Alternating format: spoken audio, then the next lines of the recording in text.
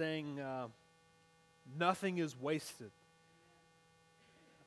As your pastor and as a friend to many of you, listen, I know life happens. And I know that some of you are right in the thick of it. Sometimes I just want to pull you out. I want to pull you out of that situation. I want to do everything in my power to help you, to pull you out of that situation. I pray and ask God, Lord, they're struggling. They need help with this situation. They're going through this. Or what can you do? And that song, Nothing is Wasted. God has you where He has you for a purpose. And then listen, I know that might sound cheap. That might sound like, well, why does it have to be that way? I know two things. He does it for His glory, so that you might point back and say, He is good. But He also does it for your good. Romans 8:28, we have to claim that over our lives. And we know that all things work together for the good of those who love Him and are called according to His purposes. It works for your good. Nothing is wasted. He's using it in your life to make you more like Christ. And so in those moments, my prayer is that you don't try and run out of it. My prayer is that you don't try and scream at God, just like we talked about 2 weeks ago in James chapter 1. We run, we don't try to hide from it, but that you, through the strength that God gives you, you ask Him, God, what in me are you trying to change? What in me are you trying to transform to make look more like your Son Jesus? And so some of you are there right now. So I just wanted to take just a second. Let's just, with every head bowed and every eye closed, let's just take some time and pray. And some of you are in the midst of a storm right now. Some of you are in the midst of a trial. And maybe that's you. You just need to get real with the Lord right now. And maybe that's not you. Maybe things are going well. I ask that you pray for the men and women that are surrounded by you. Let's just take a few seconds and do that.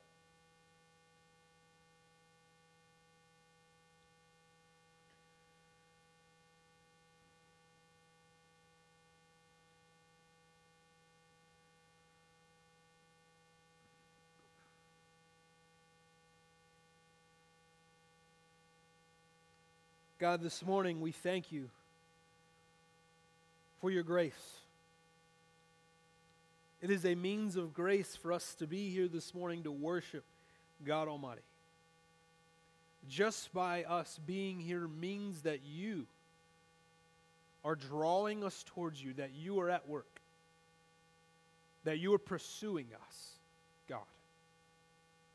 And I pray this morning, Lord, that just as we looked at through James 1, Lord, that we would consider it joy when we experience trials, because we know that it produces steadfastness. And Lord, right now, it might look like a mess. It might be jumbled up, and we're just handing you a mess. But one day, as we stand before you, this will all just be a distant memory. And the only thing that will be remaining, the only thing that will still be there with us in heaven, are those places and those areas where you transformed us. Be with us now. In Jesus' name, amen. If you have your Bibles, turn with me to the book of James. That's where we've been over the last several weeks. We're going to camp out in the book of James. And I don't know about you, but James has really been doing a number on me. Kind of kicking my teeth in the last couple of weeks. I'm like, man, just say it. Like, don't spray it, James. Let me know how you feel. Turn to James chapter 2. If you got it, say I got it. If you don't have a Bible, we'd love to give you one. You can see it right over there at our Connect table. That is yours to have. He says, my brothers, show no partiality as you hold the faith in our Lord Jesus Christ, the Lord of glory. For if a man wearing a gold ring and fine clothing comes into your assembly, and a poor man in shabby clothing also comes in, and if you pay attention to the one who wears the fine clothing and say, you sit here in a good place, while you say to the poor man, you stand over there, or you sit down at my feet, have you not then made distinctions among yourselves and become judges with evil thoughts? Listen, my beloved brothers, has not God chosen those who are poor in the world to be rich in faith and heirs of the kingdom, which he has promised to those who love him? But you have dishonored the poor man. Are not the rich the ones who oppress you and the ones who drag you out into court? Are they not the one who blaspheme the honorable name by which you were called? If you really fulfill the royal law according to the Scriptures, you shall love your neighbor as yourself, you are doing well. But if you show partiality, you are committing sin and are convicted by the law as transgressors. For whoever keeps the whole law but fails in one point has become accountable for all of it. For he who said, do not commit adultery, also said, do not commit murder. If you do not commit adultery, but do murder, you have become a transgressor of the law. So speak and so act as though who are to be judged under the law of liberty.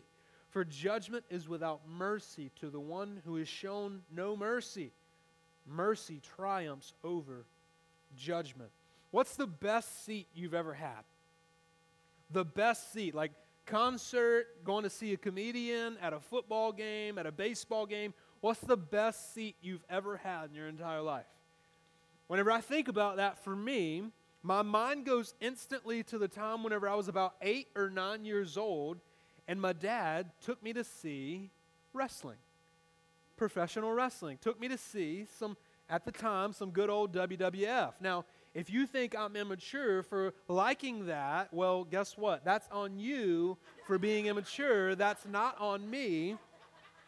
I've always been a lifelong fan, and maybe your heart just isn't right with the Lord. Now, I'm not talking about that fake stuff. I'm talking about the real deal, with the 4 posts, like not the stuff that you see at high school where they call it a sport and they put on the headgear. I'm talking about the real thing where you've got champions and you've got big guys. I think about the best seat of my life. Like my dad took me to several times to see some WWF, WWE, and I still go even to this day. Like I hope that doesn't cause anything between us. And this particular time, he got seats down on the floor next to the rail. And like I'm telling you, like these guys were huge, just walking down the aisle, and I'm standing right there on the floor. I'm like able to put my hand out and like touch guys, and they were really sweaty, and it was kind of nasty, it was kind of gross. But that was awesome. Like that was the best seat of my entire life. You got one of those? What's your best seat? Like what's the best seat you've ever had? Whenever I think about the worst seat I've ever had, one time I boarded a flight to Zimbabwe, 18-hour flight, and as I sit down in the very back of the plane, the guy I'm sitting next to, as we're like getting ready to take off, like I look over at what he's doing, and I notice that he's starting to untie his shoes. And he unties his shoes, not like to get comfy, but he takes his entire shoe off. It gets worse. After he takes his shoe off, he proceeds to take his socks off as I'm sitting right next to him for an 18-hour flight. Worst seat I've ever had. What if I'm sitting at this sporting event and I've got my seat, I'm there, I'm having fun, I'm enjoying, I'm having the time of my life. Like what if, just picture this, imagine this, that one of the workers comes up to me, like taps me on the shoulder and says, hey buddy, you can't sit here because your dad doesn't make enough money. Hey, you can't sit here because you're not the right color. Come with me, follow me. We've found your seats. They're up here in the nosebleeds. Follow me, sir. Like, what if that had happened? What if they had said that? What if they judged where you get to sit based on how much you make, how much money you have in the bank? Like, that would be terrible, right? And to go with me a step further, what if we did that here? What if we did that inside the church? Where those who make the least amount of money have to sit in the back, and those who make the most money sit up front. Like, what would you say about that? we wouldn't be here, right? Like, I would be in the back. Like, I would be back there. Like, it would be the worst, right? But if I said that, if we made that rule and we said, hey, those of you who make the most money, you sit up front. Those of you who make the least amount of money, you sit in the back. There would be outrage. Like, there would be news here. Like, we would probably have to shut down. It would be the worst. Like, it would be the worst thing ever if we were to kind of show partiality that way and we were kind of to divide the room, right? If that's what happens. When you make distinctions like that, you immediately divide the room. And that's what was happening in the early church. It's exactly what was happening in the early church. Now, we often look at the early church, like if you've been in church any amount of time, we always look back at the early church and we're like, man, you know what the early church was doing? They was doing this, this, this, and this. If we could just get back doing what they were doing, they were knocking it out of the park. Well, here, they're failing. And they're kind of failing really bad. Like on a high level, they are failing. Because what they're doing is they're deciding who gets to sit where based on how much money they make, who makes the most. You sit right here in this place of honor. You're sitting right next to me. You don't make any money, guess what? You're sitting on the floor, which at this time and in this culture is the worst possible thing you could do, because where our feet go, where they're dirty and they're nasty, and they say, sit down on the floor at my feet or sit in the back of the room. And we actually see this play out in the life of the church for hundreds of years, where maybe it wasn't so much about how much you make. It wasn't about wealth, but we see it turn into color. There are places in downtown Charleston you could go today, churches where you could go today, where you see this big balcony. And it was basically whoever made the most, whoever paid the most, you get to sit down on the floor. And if you don't pay anything, we've got this nice balcony. If you're not white, we've got this nice balcony for you. This is a place where the church has oftentimes really struggled with. This is a place where the church has at times failed at.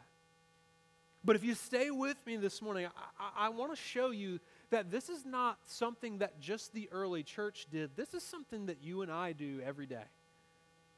This is something that you and I still struggle with. This is not a them problem.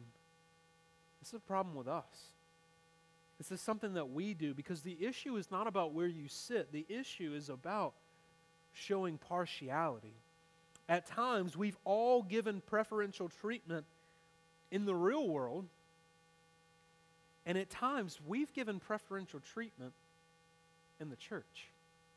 So let's look back at that, James chapter 2, starting in verse 1. He says, my brothers, show no partiality as you hold the faith in our Lord Jesus Christ.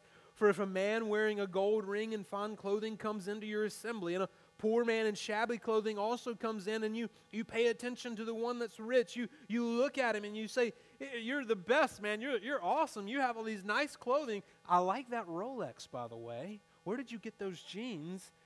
Sit right here, man. Sit right here. You're in the place of honor. And that poor man comes walking in, and you're like, somebody been shopping at Goodwill. You're in the back. Sit in the back. That's exactly what they were doing. And what they're doing is they have divided the room.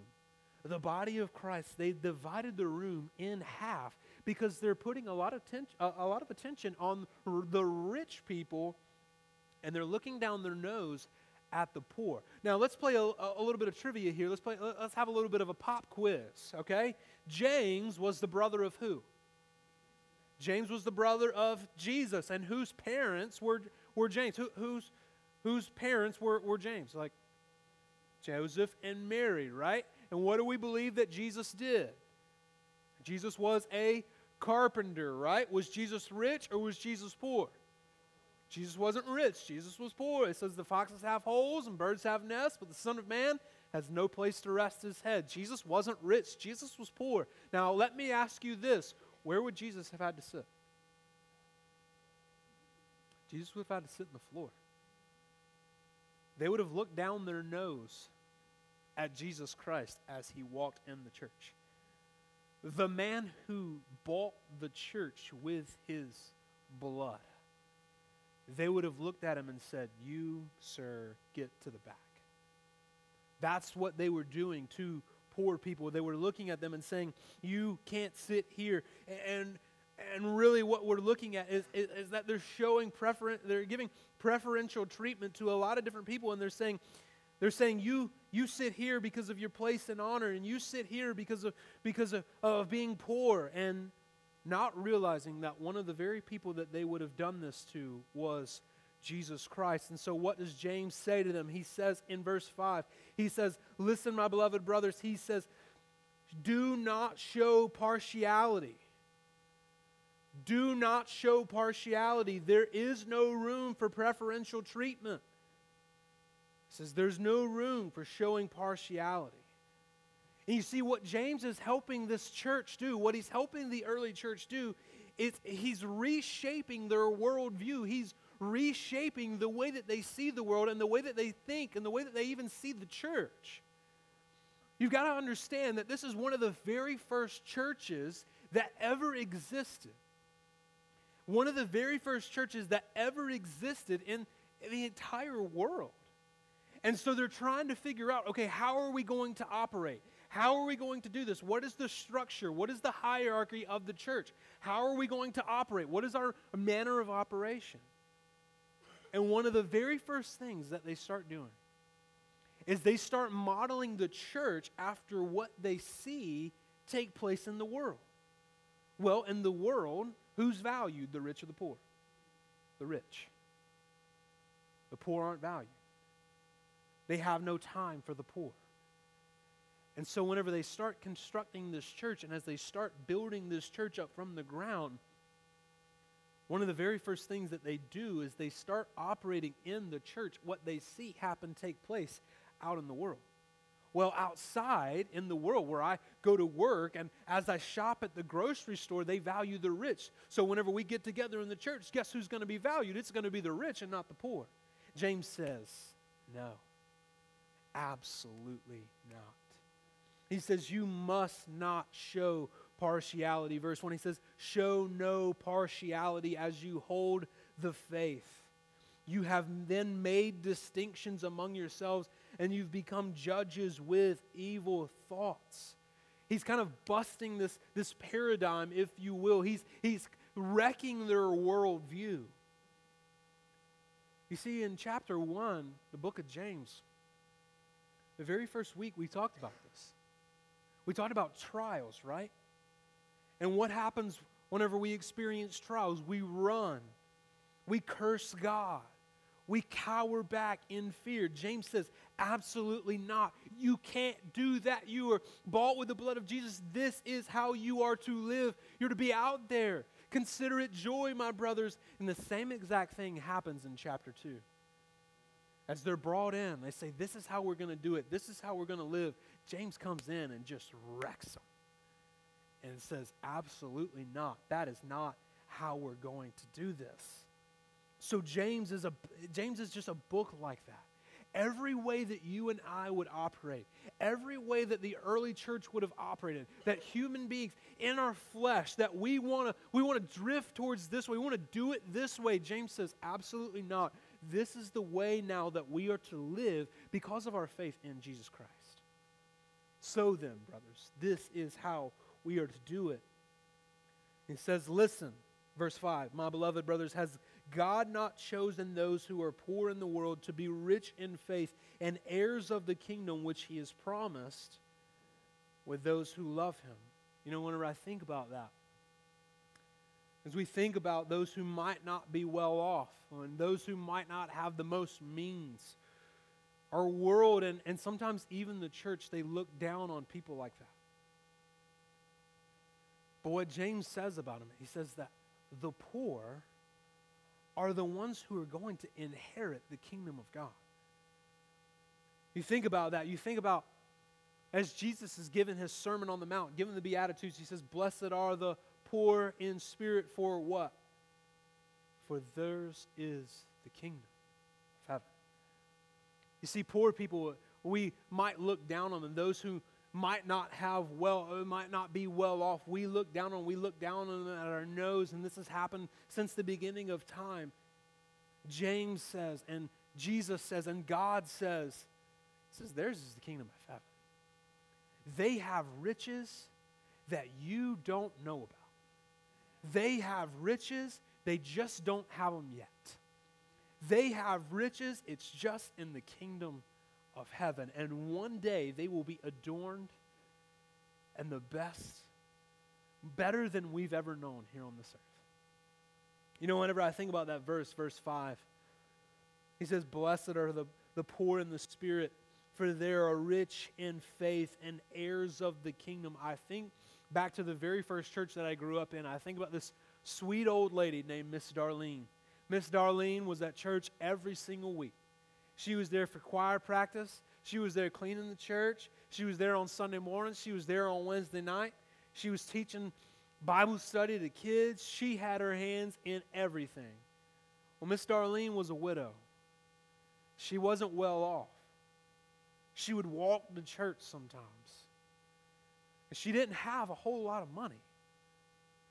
But whenever I think about her and I think about the reputation that she had, you just knew, man, she seemed a lot closer to God than just about anybody else in the church. Because whenever you're in that state, whenever you don't have a lot, guess what it forces you to do? It forces you to depend on God. You see, the rich, what need do they have for God? Those who might be well off, what need do we have for Jesus? I don't need this. I don't need to spend time on my knees in prayer. I don't need to ask God for anything. I've got it all. Jesus says, James says, God says, no. It's the poor who have the kingdom of heaven, because it's those who are depending on God, those who are the ones who are spending the most amount of time with God.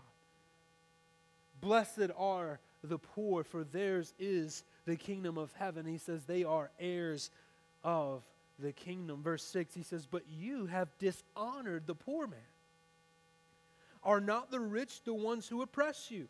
You see, the poor, they were taken advantage by the rich. They would take advantage of the poor people all the time, and they would bring accusations against them out in public. And then they'd come to church together and act like everything was cool. They would look down their noses at them, trying to bring them into the courthouses, trying to bring accusations against them, and then would come to church together and act like it never happened. It's despicable. And they were just rolling along with it. Are they not the ones who blaspheme the honorable name by which you were called? He says, if you really fulfill the royal law according to the scripture, you shall love your neighbor as yourself. You are doing well. How does James say that we are to fix the problem? He says, love your neighbor as yourself. How are we doing with that? Ooh. Take it easy on us, James.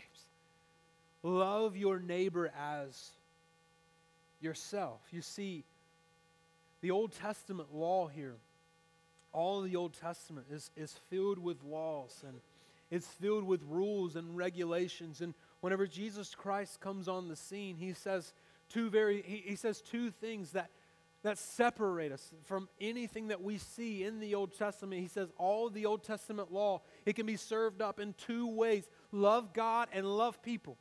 Love God and love people. Well, you see, the church here that James is talking to, the people that are in dispersion, the ones that he's writing this letter to, they're doing one thing pretty well. They're loving God very well. Like, they're in church and they're considering it all joy whenever they're facing persecution. But they're showing preferential treatment. And by doing so, they are not loving their neighbors well.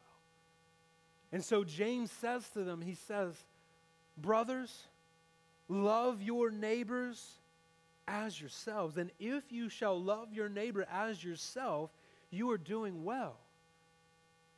But you see, loving your neighbor well, loving your neighbor as yourself, doesn't mean that you look back at the poor in the back of the room and say, oh man, that stinks. I hate they're treating them like that. I hate this is going on. That's not right.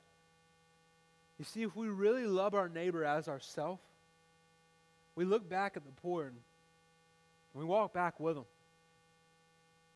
We pick them up off the ground. and say, come sit with me. Come sit with me. Come sit here in this place of honor. You see, so many times we have people like that in our lives, right? We know they're outcast. We know they're looked down on. We know that in this world they are the last picked. Like they're not at the top of the list of anybody's favorites, anybody's all-star team. James says, love your neighbor as yourself. And that doesn't mean that we look back and just say, oh man, I'm so sorry about that. I hate that. It's just a shame. Loving your neighbor as yourself means that you treat them the way that you would have yourself treated if you were in that situation. That means you pick them up off the ground. So come sit with me. Come sit where I am. See, the Old Testament law, love God and love people, they were doing one well. They were loving God, but they were not loving your neighbor. And sometimes I think we get that mixed up. We think we can choose one or the other. We think that we can love our neighbor. But God cares for our neighbor. And if we are not showing love, and if we are showing partiality, then we don't have the same heart that God has. If we're showing preferential treatment towards one or the other, we're not having the heart of God. And essentially, we're not really loving God well if we're not loving our neighbors well. And so he goes on a little bit. He says, you shall love your neighbor as yourself. You're doing well. If you can just do that, man, you're doing well. But if you show partiality, you are committing sin and are convicted by the law as transgressors. For whoever keeps the whole law but fails in one point has become accountable for it all. For he who said, do not commit adultery, also said, do not murder. If you do not commit adultery but do murder, you have become a transgressor of the law. What he's saying here is this is serious. And I want you to see, like this, I want you to see the seriousness of this. Listen, there are those who might be committing murder, that there are those who might be committing adultery, and you might look at that as it's a grave sin. But guess what? If you commit this sin of showing partiality, then you're just as guilty. And you've broken the same law that those who have broken this grave sin have broken. Because why? Because it's a matter of the heart. It's an issue of the heart. And those people that you have in your life that you put blinders on, that you just don't want to look at, that you just don't want to associate with, don't want to have anything to do with, guess what? It's a matter of your heart. You're not loving your neighbor well. You're not loving God well. And what he's saying is that you're guilty. Guilty. Guilty. It's just as if you had committed one of these grave sins. You're just as guilty. You see, a lot of times we like to pick and choose, and we have these respectable sins. Well, I haven't committed murder. Well, I haven't committed adultery. I've been faithful to my wife. But having these places in your heart where you genuinely don't like people groups, where you genuinely don't like people or care for people just based on the way that they look, based on the way that they think. And he says you're still as guilty as someone who may have committed murder, who may have committed adultery. You're not off the hook. You are not off the hook there. It says,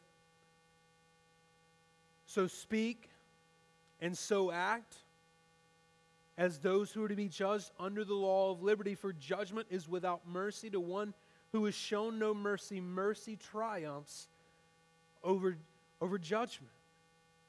Now, maybe you're sitting here thinking this morning, well, this just doesn't apply to me. It doesn't apply to me. Like, I don't really do that. I don't look down on the poor. I give to the poor. You know, I help people out. Maybe you're here this morning, and maybe it's just your personality wiring. You're like, I know what it's like to be treated that way, so I never try to beat anybody. I never try to treat anybody bad. I try to treat everybody good. Some of you here this morning, like, I treat everybody the same. I treat them equally bad. And some of you are like, you know what? Like, I just keep my head down. I keep focused on what I have to do. I don't even talk to people. I don't even look at people. And some of you are like, I'm just friends with everybody, man. I'm friends with everybody. But listen, we've all committed this. Listen, I want to show you, we've all committed the sin of partiality. Whether it's rich or poor, whether it's white or non-white, whether it's male, whether it's female, whether it's Republican, whether it's Democrat, whether it's conservative or liberal, whether it's somebody who is covered head to toe in tattoos, got earrings all over, and blue hair. We've all committed this sin of partiality, and James says, Jesus says, God says we are guilty. And that we have issues within our heart that are dividing us in this room and in this life. That we've put up barriers to people coming to know the good news of Jesus. Just imagine the poor here. Can you imagine being one of the poor people in this city, going into this church and being treated that way? Can you imagine the first thought that you would have had? Guess what? I'm never going back to that church again. Never. You won't catch me there again. You won't catch me going there. They put me on the floor, buddy. They treated me so cruelly. Who is that in your life? Who are you doing that to? Here. Are we doing that here? If somebody walks in and maybe they're not white, do we treat them like guests of honor? Hey, come sit with me. Maybe they walk in those doors and maybe it doesn't look like they have everything put together and they might be covered in all the tattoos. Like, what do we do with that? I'll tell you what they do. They probably walk right in, through the back, find a spot over in this far section where they can be left alone. And that's probably exactly what happens. Do we speak to them? Do we go after them? Do we pursue them? Or do we have these blinders in our eyes and blinders in our hearts where it's just like, man, I'm cool. I don't want us to be the church here in James, but it takes some real intentionality. It takes being intentional. And so what was happening, as they probably wrote this letter, they're probably looking at it and they're probably saying, guess what, man? We've treated the poor bad. You know what the solution to the problem is? Human nature says, okay, we've been putting the rich at the front. Well, maybe we just need to send the poor to the front and send the rich to the back. Guess what? That's not the solution to the problem. In our churches, the solution is not to send all the women to the front, send the men to the back. We've been doing this for years. Like, we got to recorrect. We got to readjust. The women haven't been valued. We need to send all the women to the front, send the men to the back. Guess what? That's not the solution. We've been treating all the whites great. We need to send them to the back. We need to send everybody else that's non-white, send them to the front.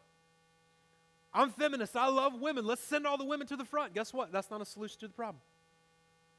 Let's send all the rich people to the back. Let's send all the poor people to the front. Guess what? It's not a solution to the problem. The solution to the problem is treating everybody the same.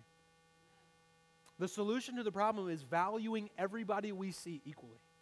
Female, male, black, white, Hispanic. Treating them all the same. And our churches today are failing at this. Myself, I'm failing at this. I'm guilty of this. In these situations, who's right? Who's wrong? We haven't valued them that much. We need to send them to the front. We need to value them more, put them in a place of honor. Guess what? That's not what James says. James says, treat your neighbor as you would treat yourself. And in valuing one person, and valuing one type, one people group, you're always leaving one or another out. James says, you know who's wrong? You know who's guilty? You know who's been treated unfairly? You know who's wrong? You know who's guilty? All of us. Male, female, haves, have-nots, conservatives, liberals, we're all the same, and we're all in need of the grace of Jesus Christ. And the church is a place where we all come under one roof, where we're all equally valued, where we're all equally sinners, we're all equally covered by grace. This is the church. And this is the good news of the gospel. That at one time, all of us, every color, every gender, every ideology, at one time, all of us stood separated from God without access to good news. We were judged. We were under some serious and heavy judgment. And if it weren't for Jesus Christ coming into this world to save sinners as he died on the cross, giving us access to God, none of this would be possible. This is the good news. And now, because of Christ, because of his work on the cross, we're now brought in and we're one family, one body. 1 Corinthians 12, I'll read just a little bit of that to you again. He says, "For just as the body is one and has heard many members, and all the members of the body, though many, are one body, so it is with Christ. We are one body." The capital C church is one body, and you are just a member. And so he goes on to say, if one member suffers, all suffer together. If one member is honored, all rejoice together. He says we're family. We're all one body.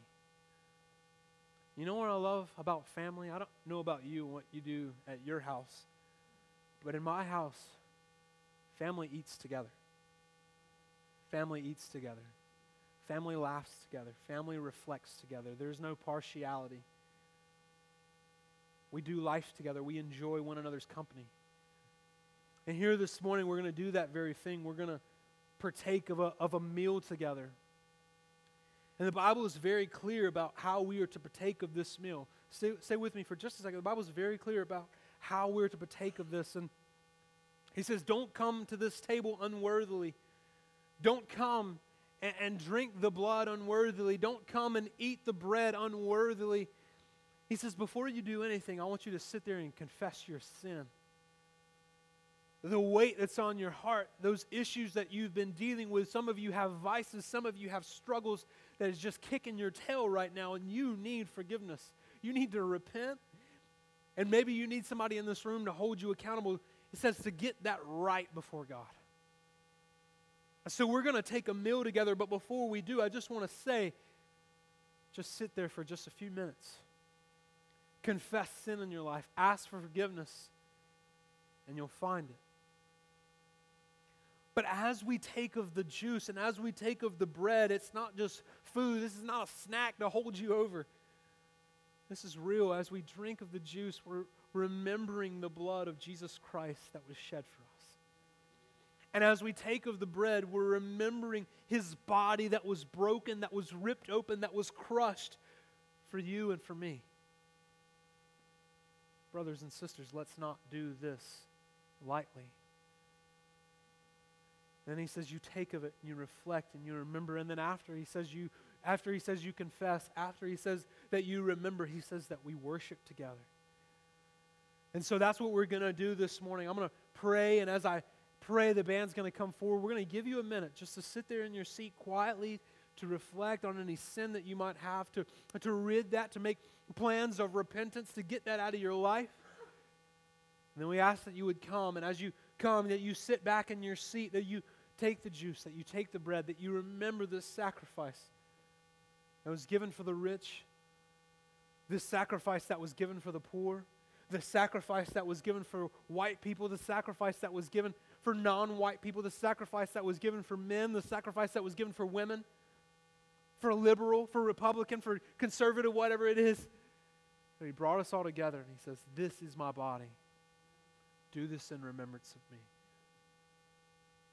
If you're here this morning and you know that you don't have a relationship with Jesus, I just want to caution you. I want to warn you that we're remembering the sacrifice of Jesus Christ. This is heavy. This is not something that we do lightly. And I would advise you that if you don't have an active relationship with Jesus Christ, if there's never been a time where you've put your faith, your hope, and your trust and said, I follow Jesus, and I would caution you not to take it. Like, there's not going to be police here saying, okay, I know for a fact. That is not going to happen. Like, I promise. But if you know in your own heart that you've never believed in Jesus and you've never given your life to him, And we just ask that you not take of this. You can still come, you can still be a part of the family, like we still love you, but what we want to happen is we want you to start a relationship with Jesus today. That's the most important thing that you can do. And then, and after that, then we can take of this in remembrance. I'm going to be at the back of the room this morning. If you'd like to come and pray and talk, I'll be there for you. Let's pray. Father, thank you for this morning. Lord, thank you for changing us. Lord, and sometimes changing us, and sometimes, Lord, conforming us to the image of your Son, Jesus Christ, is not easy. It's heavy because there's areas of our life where we've had our entire lives. Maybe we've treated a people group wrong just because we didn't grow up like they did. Maybe we've looked down on our nose at somebody because of something that happened in our past, and we just carried this prejudice with us for a long time. James says, Jesus says, God says it's wicked. And that there's no place for it within the body of Christ, that there's no place for it in the life of a Christian. And I can't answer those places. I don't know, Lord, I don't know where all of us face that. I don't know where all of us are struggling with that. I know personally in me. And I confess that to you as sin right now. Help me to repent, to love my neighbor as myself. Lord, may we find forgiveness here this morning and pray the gospel over ourselves. We ask this in Jesus' name.